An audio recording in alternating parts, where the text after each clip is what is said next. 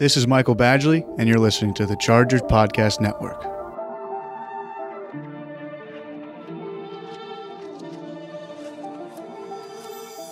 What's up, guys? Chris Hayre with you on a Week 9 edition of Chargers Weekly here on the new Chargers Podcast Network. Coming up, we'll get this week's opposing view from Green Bay, courtesy of Matt Schneidman of The Athletic. Marcus Grant of NFL Media also stops by with some Week 9 fantasy advice. But first, a Chargers Beat Writers Roundtable. We recap the week, plus a look ahead to Chargers-Packers on Sunday. All right, Gil Manzano, Southern California News Group, Jeff Miller, LA Times, Daniel Popper, The Athletic. Another installment of the Beat Writers Roundtable as we enter Week 9, Chargers-Packers. But we have to rewind to Chicago. Any subplots, any off-the-field subplots in Chicago, guys? You have a good time? We went to Lou Malnati's. Gil and I did. Yeah. We got some deep dish pizza, which is pizza casserole. Can you do a comparison, Giordano's, Illuminati's? So I think I went to Giordani's like a while ago when I was like a teenager, and I was in Chicago for some reason. I don't particularly remember it. Illuminati's was really good. I got a recommendation from a friend who grew up in Chicago who told us to get sausage, spinach mix, and butter crust. Gil forced us to get a bigger pizza, and we did, and he ate a lot, and I could not keep up. I was very full. It was delicious. We had some beers. He threw away a big slice of pizza. I didn't throw it away. Just a waste. I just left it on the table. Oh, my God. What a waste. You think somebody came by and ate it? Yeah. I'm just saying, like, I didn't say, like, hey, throw this pizza away. All I was telling the waiter That's was what just it like, hey, seemed like to me. I was just saying, hey, I'm finished here. If someone else wants some, be my guest. But it was delicious. though. Tales from the Road. It was good. That spinach and the spinach inside of the bread. Oh my God! And the sauce, and Chicago, cheese. man. It rained all Saturday, though. Yeah, that was gross. That was some of the grossest weather. But honestly, Sunday was perfect. Picture football perfect. weather. I mean, Picture incredible. perfect fall day in Chicago, Yeah. and the Chargers eke one out against the Bears. This was a game, wasn't the prettiest of games, but That's a win an is a win understatement. is a win for the Chargers. Yeah, I mean, it's funny because last week we were sitting in the same spot saying they went to Nashville and played well enough to win the game, and they should have won the game. And then they go to Chicago and play poorly enough to lose the game, should have lost the game and win it. It's just like the exact opposite. But they caught a break. I mean, they've been waiting to catch a break all season. Eddie Pinheiro. And they finally catch a break, and Keenan Allen called it. He threw a piece of paper up in the air before Pinheiro kicked it. Those Eddie chants were just brutal. Just Eddie, and then wide left. Just, Yeah. 38-22 time of possession. If you do that against really any team, you're going to lose. Yeah. So the Chargers, they did get lucky in that regard. But, again, a win's a win. Now you got to put it together, and it's a bit of a change-up this week. Obviously, Shane Steichen, who we just heard from, going to be calling the plays now that Ken Wisenhunt has been relieved of his duties. And I was impressed with Shane. I thought he handled it well, and it's still the unknown. We don't know what to expect fully with the play calling from a philosophical standpoint, but we'll see. Well, they have to run the ball. We know that. And I think that's at the core of this whole thing is that they didn't run the ball. And last week we saw the first quarter was not – I don't even know what you would describe the first quarter offensively was last week. And Abysmal?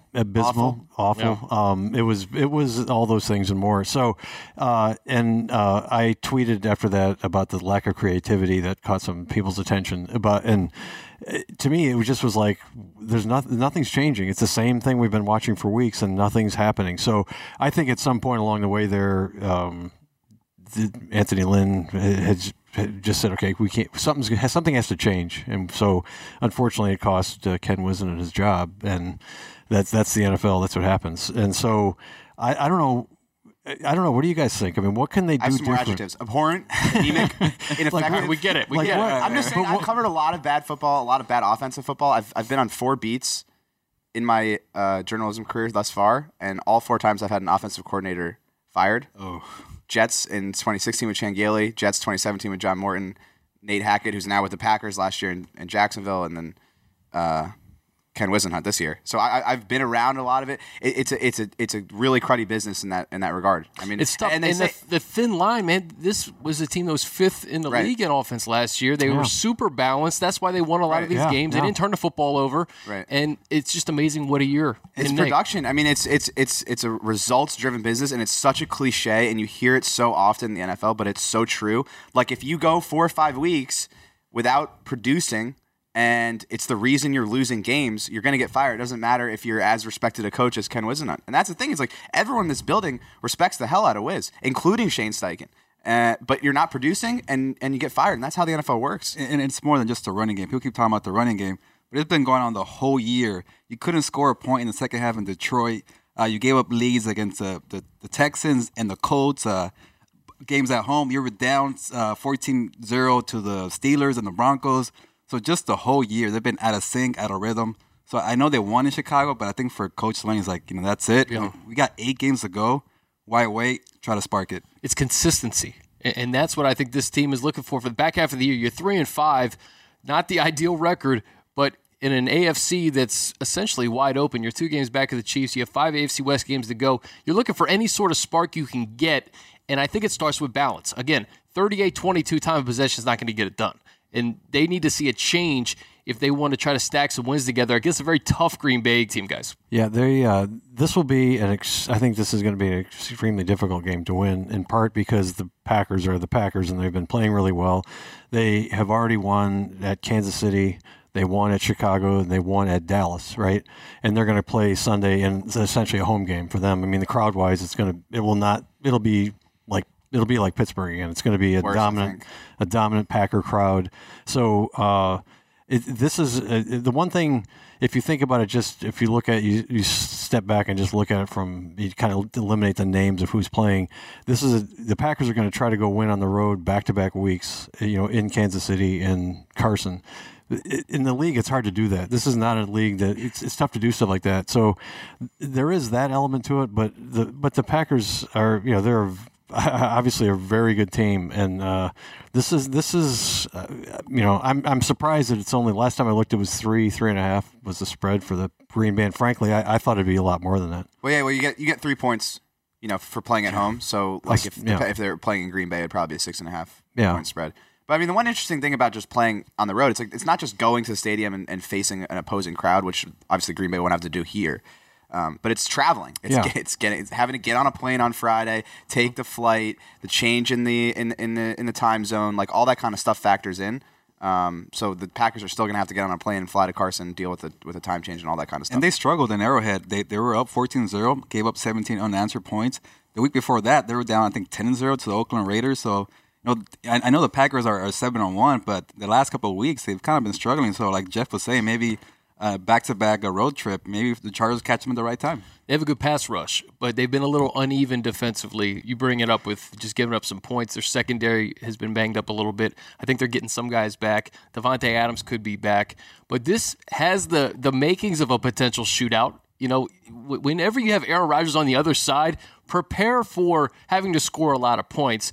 Last time these guys played, Phillip Rivers set a career high in completions, attempts, and passing yards with 503. I don't think it's going to be that because the Chargers, they have to run the football. And we saw glimpses, right? That 19-yard touchdown by Melvin Gordon, it's a very small sample size, but it goes back to what he was the past couple of years. And you just hope you can get that consistent Melvin starting in Week 9. Well, Phil said it best at his press conference yesterday on Wednesday. Now is about the time where he would have done a full training camp. This is about the amount of time he's been back, right. And now you're starting to see the flashes of him putting it all together. But I think we said this last week, like you miss training camp. It's really hard to get yourself in shape to play without being on the field and playing in preseason games and being in practice every single day and playing football. And so he's taken these last 4 weeks to try and get himself ready to play. Usually you're doing that during the preseason and training camp. And I think you're now starting to see him, especially with the vision. That was the big thing about that 19-yard run. The production overall wasn't great, but you saw him make a jump cut into a hole. You saw him break a couple tackles. Those are things that we hadn't seen until that run. And now what you're asking him to do is, okay, don't just have one 19-yard run. Give us 3-4 of those and put up the 100-yard game that everyone's waiting for you to put up. 5 touches for Austin Ekeler last week, too. And that's something that has to change, whether it's getting him the ball in space as a receiver, giving him more touches as a runner. He has been the most dynamic weapon on this offense through the first 8 weeks. And that goes for Keenan Allen, Hunter Henry coming back the last 3 weeks, who's been awesome. But Austin has been really the straw that stirs the drink, right? Even with limited touches, he makes an impact. He had the game-winning touchdown in Chicago, almost had the game-winning touchdown in Nashville. He got overturned.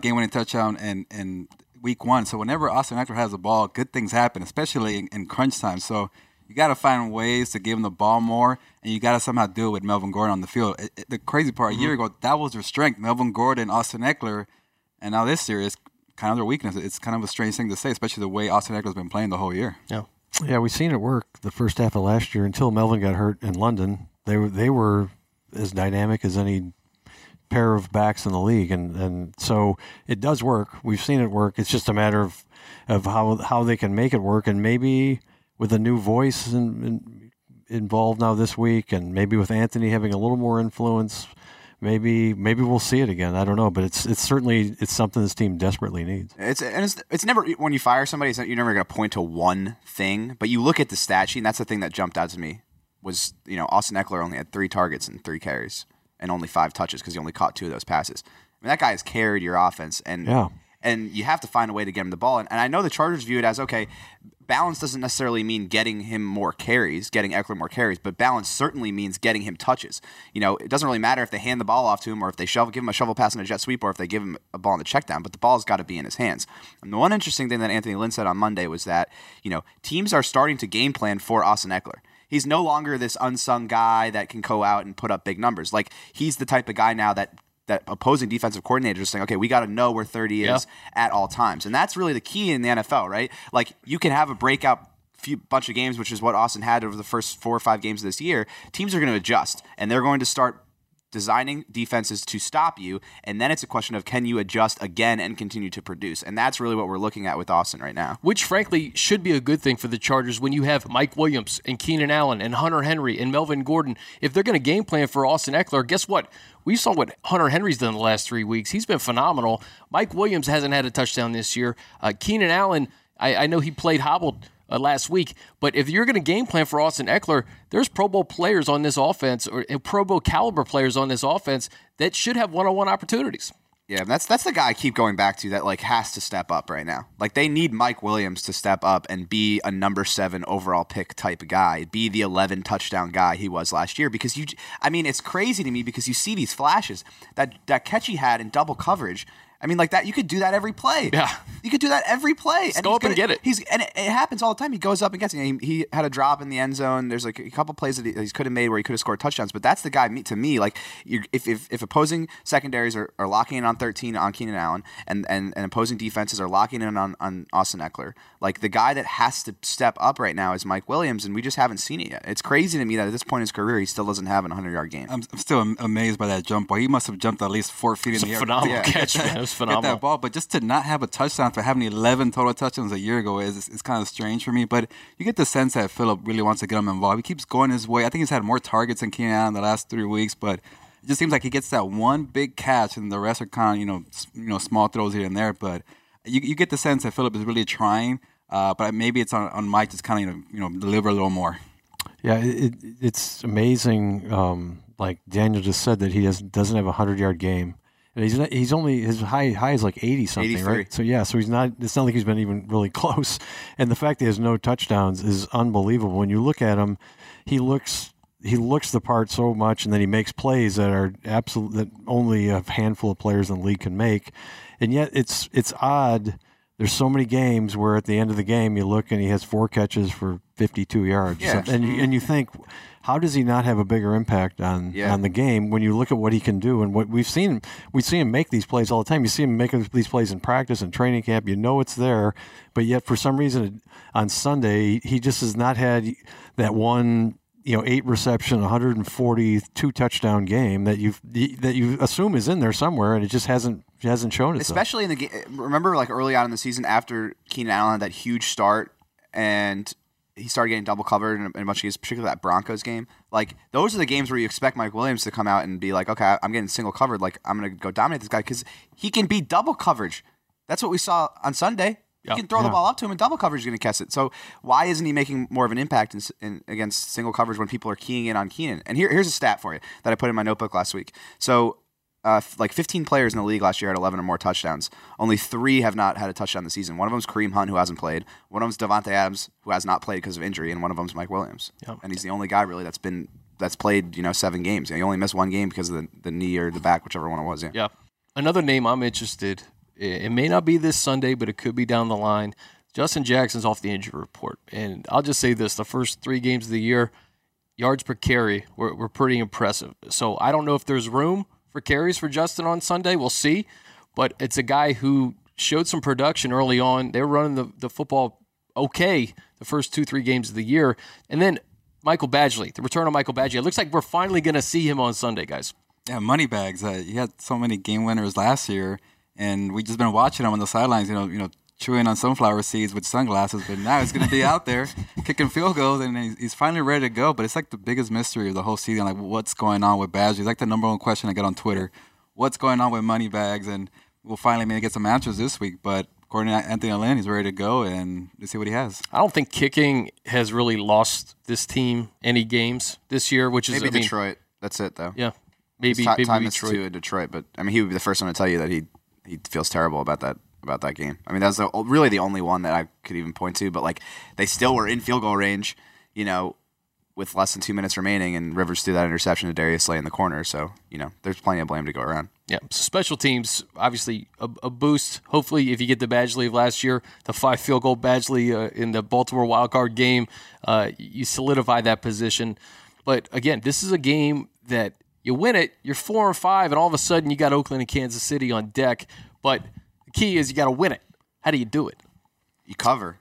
Like, that to me is like the most important thing, because every single week you've had coverage breakdowns. Yeah, I mean, Anthony, I asked him about coverage breakdowns. He said it's not coverage breakdowns. It's just guys running wide open. I don't even know if I can say that on this, but that's what he said, quoting Anthony. I'll try to bleep it. Yeah, but just like, I mean, even like the Taylor Gabriel overthrow from Trubisky right before the fumble in the fourth quarter. Like, that's a really fast wide receiver running against Thomas Davis wide open, and it's just a coverage breakdown. You had a coverage breakdown on the final drive. They almost lost the game because they let a receiver run wide open for a 22-yard gain.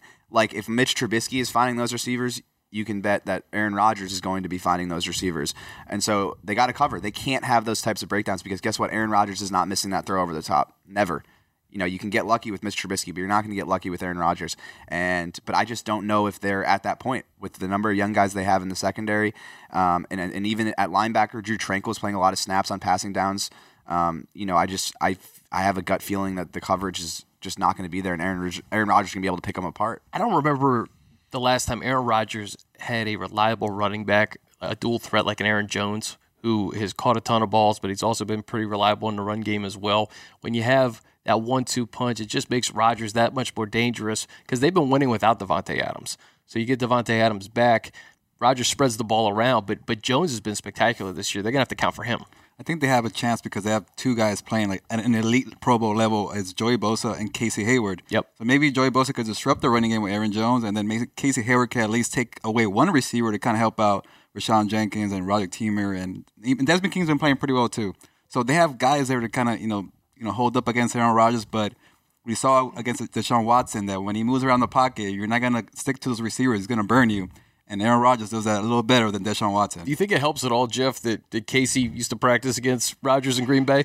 I don't know. Like to find out. Is going to help any. But the one thing that I would be concerned about if I was a Charger fan, or if I was in the room with the defense, is doesn't take a lot of imagination to envision this game coming down to an Aaron Rodgers moment, and him.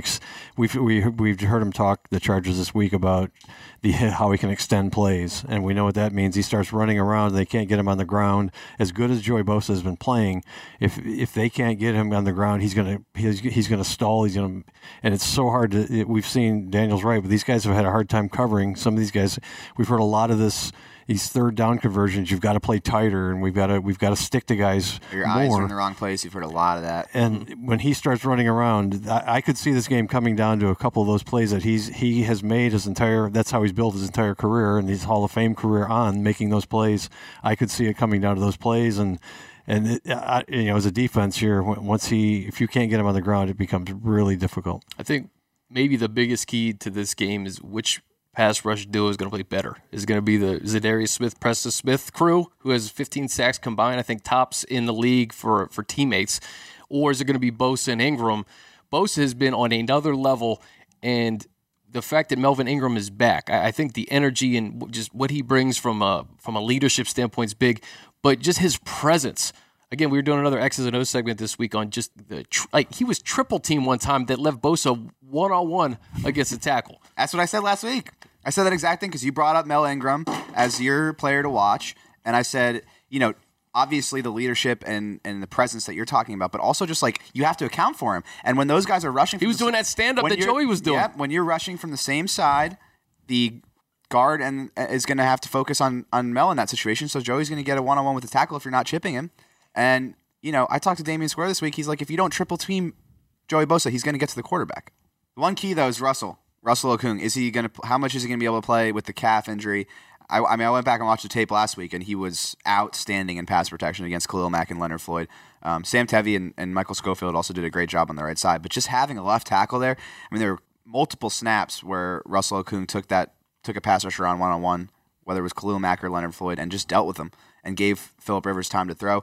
I mentioned earlier the Mike Williams pass in the corner of the end zone where he almost had the touchdown. Khalil Mack came off the edge, one-on-one against Russell Okung. He stood him up and gave Phillip time to deliver that ball to Mike Williams. So if he's on the field, it's a completely different offensive line and pass protection. Will he be able to play, A, and B, if he does, how long? Will he be able to play and how much? It's a key, too. All right, we do it every week. Who should I pick to... You want me to go? You don't got one. I got a good one. See, Pop's always ready. He's always boom. It's this young kid, the young mind. He's boom. I'm on it. All right, go ahead. Phillip Rivers is the guy to watch. The young mind. And here's why. Because Shane Steichen is 34 years old, 3 years younger than Phillip Rivers, and he's calling his first ever NFL game. And I don't care if you've been doing it in your head. I don't care if you've worked under a bunch of really great offensive coaches. And this is nothing against him. I'm just saying, when you're in the thick of things, it changes. And you got to make quick decisions. And you have your scripted plays, obviously, early in the game. But later in the game, you got to make decisions. Big decisions with an entire fan base counting on you. And that's difficult. And so I think Phillip Rivers is going to have a huge impact on how this all comes together. Because he's, as Shane Steichen said earlier today, maybe the best football IQ of all time. This is a guy that's able to change plays at the line. This is a guy who's able to read defenses, point out the mic on every single play. He gets his team in the right protection, in the right play. I think he's going to be key in helping Shane Steichen transition and be able to call this game effectively. He's definitely going to be relying on Phillip Rivers big time. So I think his presence in there is going to be enormous for this offense as they try and transition. I thought it was interesting that Shane Steichen's so close with Norv Turner. And Norv gave him his first shot in Cleveland. Yeah, but you go back to Norv calling plays for the Super Bowl champion Cowboys. That's one of the best play callers of all time, starting with the triplets in Dallas all the way through, his career, obviously, as a head coach with the Chargers and the Redskins and the Raiders. Not as stellar as his offensive coordinator days, but pretty nice connection to lean on as your first week as a play caller. Before I make my pick, I want to, bring up Phillip Rivers' mustache going up against Aaron Rodgers' mustache. So I'm pretty excited for that. What'd you think of the Phil stash? It was nice. It was surprising. Yeah. I thought he was trying to channel his inner Gardner Minshew. That's what I thought. Minshew Mania or Halloween or something. But it's probably the easy choice. But I'm going Melvin Gordon. We saw the flash a week ago with the 19-yard touchdown. The burst of speed, the cutting, the power. He had 3 guys on him and he got into the end zone. So a big game like this with a lot of people watching. Show them who you are. You're a 2-time Pro Bowler, star running back who came back, who was supposed to help this team out, help them out in a big way, and in a game you guys really need. I feel like this 3-game stretch is very crucial for to make or break this season. So if Melvin Gordon has like a 100-yard game with 2 touchdowns and help this team out the way he wanted to in Nashville, why not do it now? A little Melvin Gordon nugget for our listeners. Prior to last week's game, he was listening to some hardcore rap while he did his pregame routine with his Wisconsin visor at. Last week, switched to some softer, jazzy type music. Scores a 19-yard touchdown. I have to check in with him tomorrow, but I'll see what music he's going to listen to before the game. And this is extremely important information. That genre could dictate what happens. He said he was listening to rap. It was too hardcore. He was getting too hyped up. Went with something a little softer, a little more vibey. 19-yard touchdown, obviously. Correlation and causation there. Stats. Wow. Mind blown. There you go. Jeff Miller, what do we got? Follow that. Wow. I am going to go with my... Jeff, what's on your iPod? Oh, you mean his Walkman. Yeah. Whoa. There it is. Sorry, I apologize. We almost got through it. I got teed up. And then, Chris just teed me up, man. That was you were teed up pretty good there. I'm going to stick in the backfield. I think we're onto something with Austin Eckler. I think we got a new guy calling plays. I think they know as much as everybody, as well as anybody else does, that he was not used enough last week. I think we're going to see more of Austin early, and I think they're going to try to get him going. And I think I'm very confident in the fact that he's going to touch the ball more than 5 times this week. So I'll go with Austin and having a big game. Bet the mortgage on that over. You'd think, right? Over 5 touches? Oh, yeah. You would think that'd be pretty safe, but you know, we thought some other things were pretty safe with this team, and we saw how that went. Let's just go clean sweep on offense. Mike Williams. Yeah. Maybe this is it. It's week 9. Get a touchdown, maybe 2. Make this offense a little bit more balanced and try to get a win against these Packers. You're going to need all of your weapons. And Matt Schneidman, who covers the Packers for The Athletic. My guy. Yeah, Matt said that Hunter Henry's going to have a big day because the Packers have had a lot of struggles with the tight end. So I look at Hunter, but I do look at Mike, and those splash plays that he makes every 5 or 6 series, maybe a little bit more consistent this Sunday against the Packers. We'll see. Yeah, I think Hunter's due. I mean, he's been phenomenal since he's come back, and also has been open a lot. You know, and that was the one puzzling thing is why weren't they going to him more, and why weren't even last week it took them a while to get him involved. Felt like the targets. Yeah, they were for a team that wasn't moving the ball at all. I was surprised how long it took. There's a couple of targets at him that missed, but like he's the type of guy that like just feed him. Run him on seam routes and feed him because he's open all the time. Over routes, he's open. He gets open. He's got strong hands. I think he could be due for a big game for sure. We all went on offense. I think that's telling, right? Aaron Rodgers on the other side. I think this could be a high-scoring game. So, all right, guys, always fun. We'll do it next week. We'll see you at the stadium. All right, let's get to these questions, y'all boys. Yo, Jack boys, how do you get the girls? What it takes to get the girls? No fake energy. No fake. I hate fake energy. Chargers fans, be sure to check out Dear Jack Boys presented by Pepsi and take all football celebrations to the next level. Whether it's a Hail Mary touchdown or a defensive stop on the goal line, when it's time to celebrate, it's time to crack open a Pepsi. Pepsi, a proud sponsor of the Los Angeles Chargers, reminds you to always be celebrating. All right, to get this week's opposing view presented by Mercury Insurance, we bring in Matt Schneidman, who covers the Green Bay Packers for The Athletic. Matt, it's been a while, buddy. How you doing? Chris, how are you? I'm doing really well. Good to talk to you again. Hey, man, it's great talking to you. Listen, the Packers coming to L.A. 7-1, fresh off a win against the Chiefs last Sunday night. Aaron Rodgers was fantastic, 300 yards, 3 touchdowns. But Aaron Jones has been quite the story this season, man. 226 total yards, a pair of touchdowns in Arrowhead. Who's the more dangerous Aaron at this point? Is it Rodgers or Jones? It's always got to be Rodgers, I think. I think Aaron Jones has been maybe the biggest breakout player, surprise, whatever you want to call it, in the entire league. But I think Rodgers is always the most dangerous, just because you've seen what he's done with. He hasn't had his best wide receiver for the past 4 games, and they've been 4-0 and scored the second most points per game in that span without Devontae Adams. And they don't exactly have great depth at wide receiver. But what Rodgers has been able to do with that group, making a couple undrafted wide receivers look good, a 5th rounder, a 32-year-old tight end. He's thrown his running backs. I think Aaron Rodgers has thrust himself back into the MVP discussion, albeit against not the greatest defenses, Chiefs, Raiders, Lions, Cowboys. So obviously these next couple weeks will test that theory a little bit further, but I would have to go with Rodgers.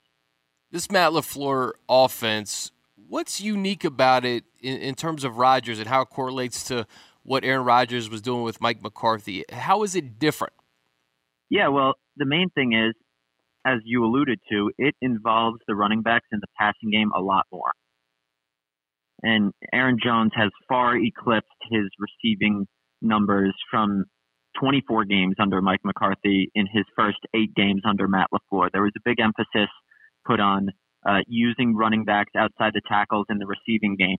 Not just Jones, but Jamal Williams as well. They talked that up preseason, beginning of the season. We didn't really see it that much. And then all of a sudden, a couple of weeks ago, Aaron Jones against Dallas.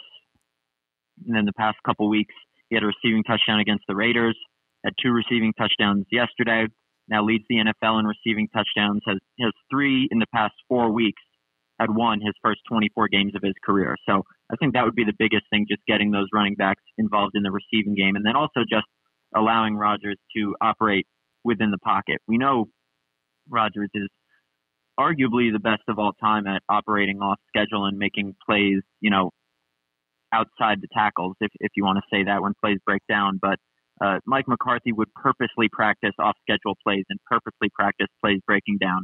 Matt LaFleur doesn't do that.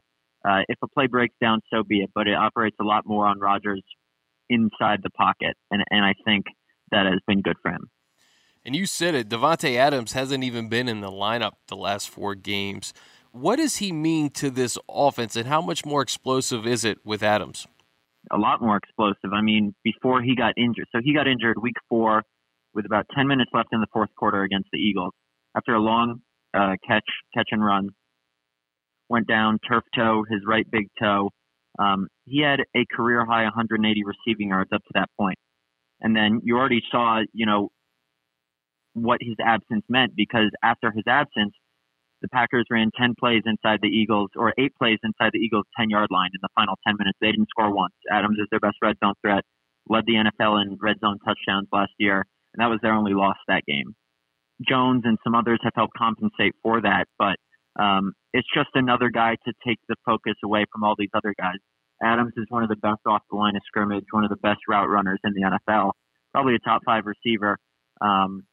So he just really opens things up for everyone else. And I think we actually just got done watching practice, and he seems to be running full speed routes for the first time in a little over a month. So if I had to guess, I'd say he plays this Sunday for the first time since week 4. I tell you, Phillip Rivers versus Aaron Rodgers, of course, that's a marquee quarterback matchup. But we talk about Davante Adams and Keenan Allen. Those guys may be 1-2 in terms of just pure route running in the NFL, Matt. Absolutely, yeah. I think Keenan Allen is a phenomenal route runner. You put them right up there with the DeAndre Hopkins, the Julio Jones of the league. I would definitely put Keenan Allen in the top 5 right there with Adams, and that'll be a great matchup to watch. And I'm interested to see if they shadow Adams, if he plays, with the former Packer and Casey Hayward. I think that would be a great matchup too. That's right. And Casey, I know, excited to play his former team and reunite with Rodgers on the field in Los Angeles. Let's get into this quarterback matchup. The last time these two teams played, Phillip Rivers actually had a career high in completions, attempts, and passing yards. I think 503 passing yards. When these two guys get together, man, it's one of those things where you may not see it again. This could be the last time we see Rivers versus Rodgers. Yeah, I think you're definitely going to see a lot of offense in this game. And while Rivers might not put up those career highs again, he'll definitely have his numbers. This Packers pass defense has taken a dip off from their first 3 games of the season. They haven't been as good. So I definitely think with guys like Hunter Henry, I'll say this, Packers have had some serious trouble guarding tight ends this year. Zach Ertz, Travis Kelce, Darren Waller, and I think Henry's going to have a big day. I think Keenan Allen can have a big day. Their pass defense has really struggled, so I would expect some similar numbers and a nice little shootout, if you will.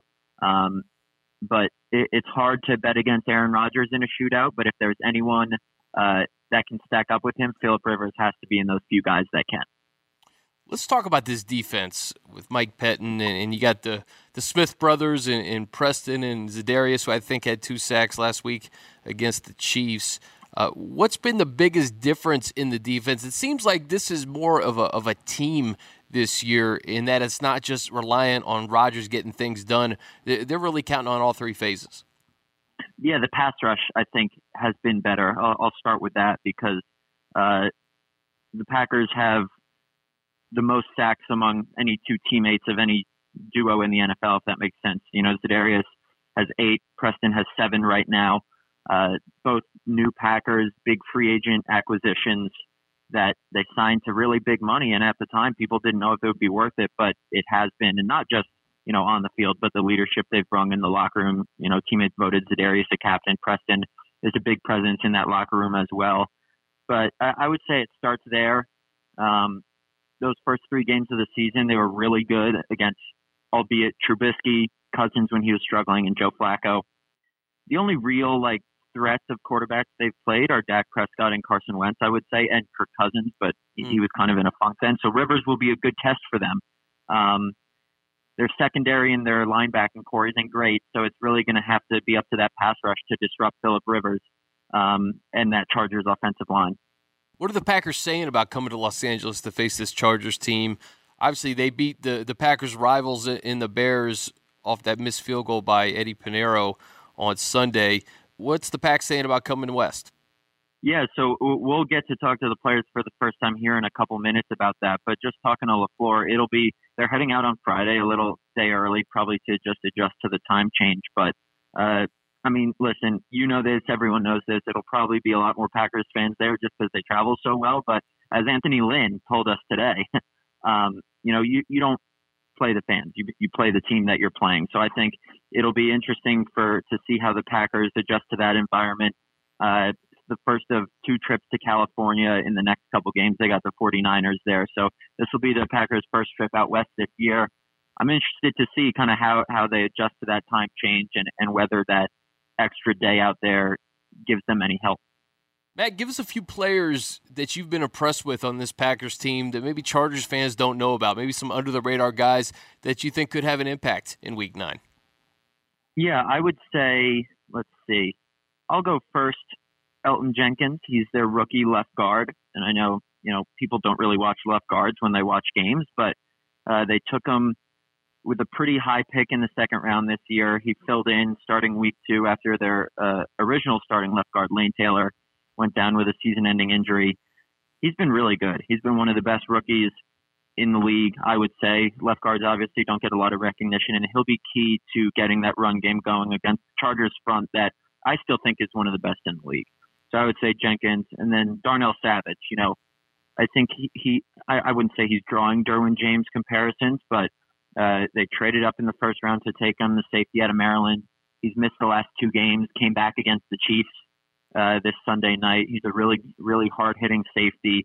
And if anyone to compare him to, I think it might be James, obviously not quite to his level yet, and I know James is injured, but a really hard-hitting safety that I think fans will enjoy watching regardless of what team they're rooting for.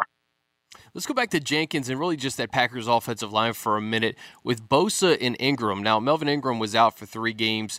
He came back against the Bears, and we just did an X's and O's segment with Daniel Jeremiah just showcasing how much better Joey Bosa is, if you can even say that, with Melvin Ingram on the field. How do you think they combat this 1-2 punch of Bosa and Ingram? It's going to be tough. And the Packers have one of the best tackle duos in the league in Brian Bulaga and David Bakhtiari, 2 veterans. Bulaga kind of nicked up his hand against the Chiefs, so it'll be interesting he said in the locker room, told some other reporters, not myself, that he wouldn't wear a club over it. I mean, he was out there practicing today, so we'll see what he can do this week. They're going to have to throw some double teams at him. Their running backs have been pass blocking well, so they're going to probably try a little bit of that too, but I guarantee you they're going to get their fair share of sacks. I mean, I would say that's probably the best pass rushing duo in the league, and there's only so much you can do to limit them because you can't really stop them entirely.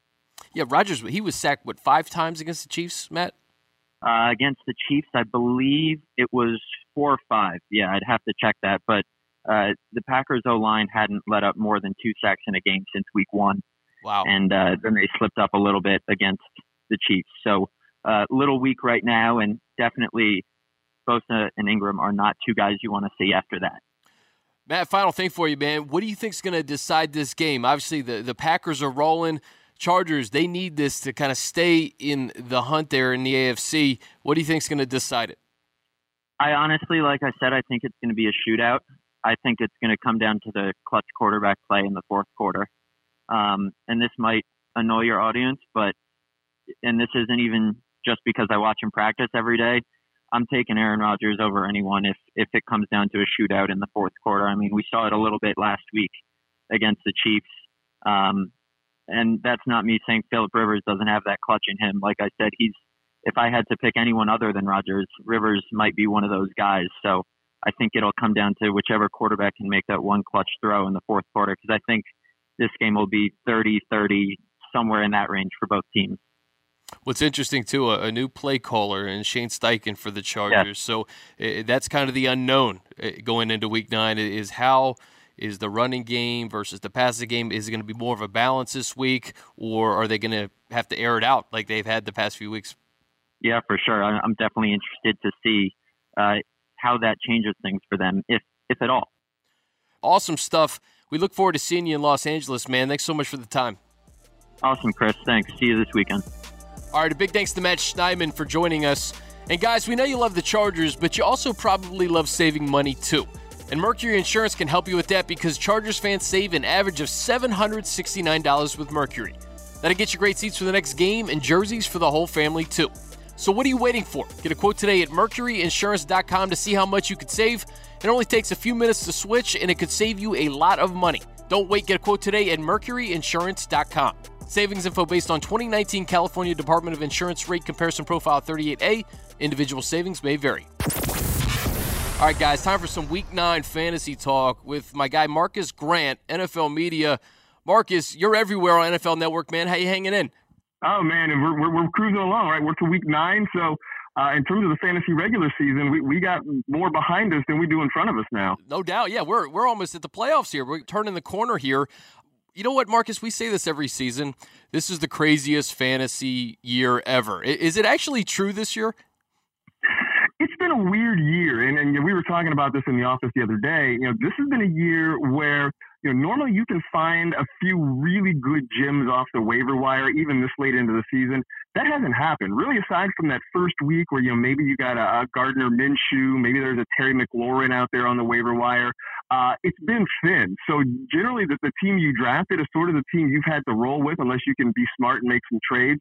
Injuries have really kind of sapped things, and guys sort of underperforming have kind of killed it. So in that respect, it's been, I think, a lot more difficult of a year than any of us anticipated. All right, I want to get into surprises and disappointments. Let's just start with the disappointments because I think, to your point, when you draft somebody with a first or second round pick and you're relying on them to give you quality production week in and week out, and it doesn't happen, and you don't have anything on the waiver wire, you're kind of stuck. Yeah, a couple names come to mind, especially at the wide receiver position. One of them being, Juju Smith-Schuster. It's hard to say that it's completely his fault. You certainly didn't expect that Ben Roethlisberger was going to have the arm injury that was going to take him out for the season. So that's really sort of complicated things. And you've got, second and third string quarterbacks playing. I would say that the Cleveland Browns in general have been another one of them. And I know that on the field, they have been a disappointment, but certainly in fantasy, we expected more out of Odell Beckham Jr. We expected more out of Baker Mayfield. Nick Chubb has kind of been the only guy in that offense that has performed up to expectations, but the other folks there in Cleveland have really caused some frustration. How surprised are you that the Browns are this big of a disappointment, especially with Baker and having Odell there and Jarvis Landry? I think fantasy owners came into 2019 expecting a lot more than what they're getting. Yeah, definitely. I think people expected more production. I had this sneaking suspicion, and I mentioned this early on our podcast, our fantasy podcast, just before the season started. The one thing that concerned me about the Browns was the fact that you're taking a guy in Freddie Kitchens who, look, early in the last season, he was the running backs coach who was elevated to offensive coordinator and then elevated to the head coaching position. And I thought my big concern with it was, it's a different world when you're no longer just tasked with scratching up plays and coming up with a creative offense. Now, all of a sudden, you are more of a CEO of this whole team. You've got to not just focus on the offense. You've got to worry about what the defense is doing, what the special teams are doing. You've got to start managing personalities. And so I thought that there was always a possibility that things could sort of go sideways as Kitchens was sort of trying to learn on the job. And I think we've sort of seen that in the fact that this is a team that has been incredibly undisciplined when it comes to penalties. You've got guys now who are frustrated about not getting the football enough, and they're just really trying to figure things out. And I think that's always sort of the dangers of not just a first-time head coach, but a first-time head coach that really, in his past coaching experience, was sort of tasked with just managing one small aspect of a team. Marcus, let's get into surprises. Who surprised you through the first 8 weeks? Well, I think one of the biggest surprises is right there in your backyard, and it's Austin Eckler. People drafted him expecting that he would, be a nice play, especially, not knowing what Melvin Gordon's situation was going to be. I don't think anybody expected that through the first, month, 6 weeks or so, that Austin Eckler was going to be a top 3 fantasy running back. But he's played fantastic all season long. And even now that Melvin is back, Eckler's still finding plenty of opportunities to get the football. He has been just outstanding all year long. So he might be number one on my list, followed closely by Gardner Minshew, who nobody really knew what to expect of this guy. You get Nick Foles, who's hurt early in the first game of the season. Minshew has stepped in and been amazing to the point that now it's a legitimate debate about whether Nick Foles gets his job back once he's healthy. So, credit the magic mustache down there in Jacksonville for doing some really big things. Yeah, man, Gardner getting it done. Let's go back to Austin real quick, though, because when you go into a season and you don't have Melvin Gordon, Austin Ekeler, 5 receiving touchdowns. He has 3 rushing touchdowns, and even in limited touches now with Melvin back, he's still making the most of his opportunities. I think now with a new play caller, there's a little bit of an unknown, but it's a must that you got to get the football into Austin Ekeler's hands moving forward. Oh, absolutely. And I think, the good and the bad of it is I know Mike Williams has sort of been inconsistent, and that's been frustrating in a lot of respects, but that has also opened up, I think, more opportunities for Austin. I know they're trying to move him all over the formation. He's lined up, as a receiver or a tight end on about, a quarter of his snaps so far this year. So they're still finding ways to get him the football. It also means that they can put both Austin and Melvin on the field at the same time. So, yes. I know people are wondering whether or not Austin Ekeler can keep this up. I think he can continue to be productive, as you mentioned, even with limited touches, just because every time he gets the ball in his hands, he has the potential to turn it into a big play. He and Keenan Allen both have 51 receptions on the year, and the Chargers, they've obviously had trouble running the football. They only have 4 rushing touchdowns. Austin has 3 of those 4. We'll get to this matchup with the Packers here in a second, but just some streaming options for Week 9. You got 4 teams on a bye, including the Saints and the Rams. You got Falcons and Bengals as well. But let's say quarterback. Let's say you have a Drew Brees or a Matt Ryan who obviously got hurt a week prior. Are there any options for Week 9 that you're high on? Absolutely. Derek Carr is one of them who, very quietly is having a good season there. And, it doesn't always translate to fantasy, but he's been incredibly efficient.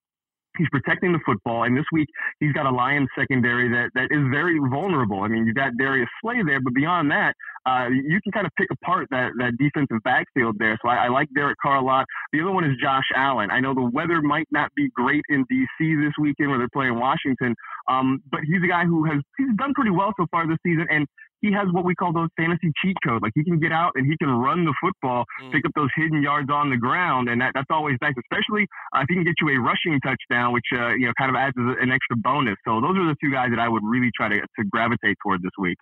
All right, running back. Obviously, Alvin Kamara has been hurt, but if you're in a pinch at running back, the Rams are on a bye, no Ty Gurley, what are you doing here? Yeah, I don't know if Latavius Murray is still out there in a lot of leagues. He might not be, but if he is, go grab him because I think there's still a role for him, even, with a healthy Kamara in that offense. The other name that might surprise some people is Mark Walton down in Miami, especially now that they have traded Kenyon Drake to Arizona. That backfield completely opens up. I think they are sort of done with the Kalen Ballage experiment down there with the Dolphins. That didn't quite work out. So we saw it, in fact, on Monday night against the Steelers. Mark Walton got a heavy workload. And I think this week, especially against the Jets, it's a pretty positive matchup.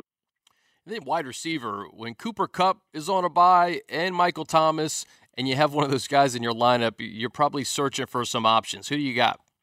Yeah, I mentioned Derek Carr as a quarterback streaming option. Tyrell Williams, I think, kind of corresponds with that. He scored a touchdown in every game he's played so far this year and getting a lot of end zone looks from Carr there. Another name that's sort of crept up in the last couple of weeks is Chris Conley down in Jacksonville. And this is a guy who kind of flashed some talent during his time with the Chiefs.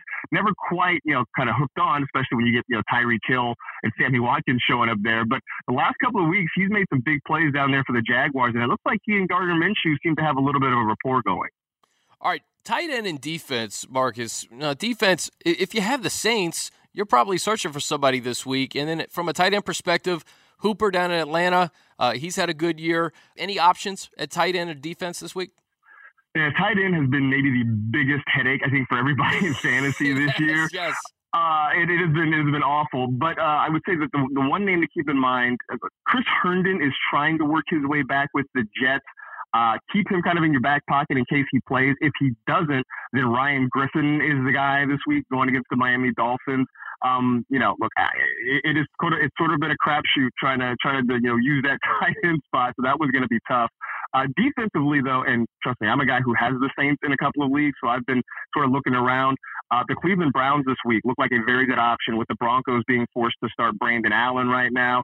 So the Browns are available in a lot of leagues. You can stream them. The Broncos might be available in some of your leagues as well because they're on the other side of that game, and Baker Mayfield has struggled turning the ball over this year. So the Broncos, if they're out there, another good pick for you.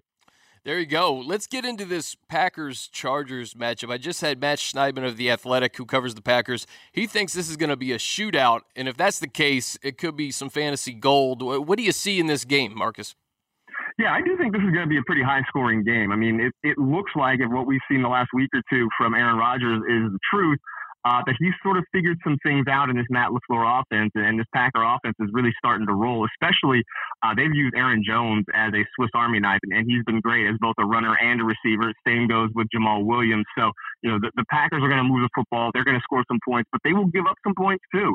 They struggle, especially in that secondary. So I think this is a week where you can look at Phillip Rivers.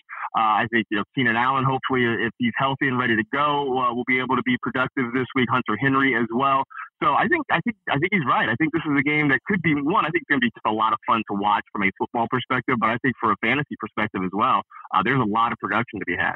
You mentioned that the headache at tight end. Hunter Henry, last 3 games back, 18 catches, 244 yards, 2 touchdowns. If you have him on your roster, he's probably a must start each and every week at this point. Yeah, absolutely. I mean, this is a guy that we were super excited about coming into the season. It really sucked that he had the injury early in the year and had to miss some games. But now that he's back, he's one of those guys in a very thin position in fantasy that you feel like you can put him in your lineup and sort of set it and forget it and expect that he's going to get his targets every week. Melvin Gordon, I have to ask you about him because the last 4 weeks, fewer than 40 yards as a team rushing the football for the Chargers. I think people are still waiting for him to pop and have a Melvin Gordon game similar to what we've seen the last couple of years. What are you doing with Melvin Gordon in Week 9? Yeah, he has become just sort of a conundrum, right? Because the potential is there for him to go out and have a big week, but it just really hasn't happened yet. So I think a lot of folks in fantasy are trying to figure out if they can maybe package him in a trade. But I think you kind of put him in your lineup as a flex and hope that at some point they get things going. And I think this is where you have a little bit of optimism now that there is a new play caller there, that maybe they do some things to sort of unlock Melvin Gordon, because we know what he can be at his best. Yeah. We know that he is, the potential to be a top 5 fantasy running back. It just hasn't happened. And I think, look, we can be a stubborn, frustrating bunch sometimes as fantasy managers. And I think there's a lot of people who are just holding on, waiting for that big game to come. Marcus, as I said at the top, you do so much at NFL Network. Promote everything you guys got going on, because it's a lot, from podcasts to shows. You got everything. Yeah, man, we're doing everything. First off, there's fantasy or NFL Fantasy Live. It's on NFL Network Monday through Friday. You can see that at 3 o'clock Pacific time. And then we've got our fantasy football podcast that comes out 3 times a week now, Monday, Wednesday, and Friday. So you can catch all of those. And then we're doing a new thing this year called NFL Fantasy League One, which is a bunch of us analysts that work here at the network, along with some celebrities playing in a big fantasy league. And you can find that at NFL.com, or if you have the NFL Fantasy app, it airs live in there. And that's pretty much on game day. So Sunday, Monday, and Thursday, you can find that show there. So yeah, I play in more places than the law allows. So, but come find me in some form or other. Wait, is that fantasy? Is that Erica Tamposi? Is she one of the celebrities that you guys are referring to? She's technically one of the analysts here, but the celebrities, we've got Cody and Brandy Rhodes from AEW Wrestling. We've got Kane Brown, the country singer. We've got Candace Patton, who, if you watch The Flash, you know her as Iris West. So it's a fun group that we've got this year. Awesome, man. Well, Marcus, always great catching up with you, man. I wish you the best of luck down the stretch, and hopefully we'll talk to you here soon. Hey, good time, Chris. Take care.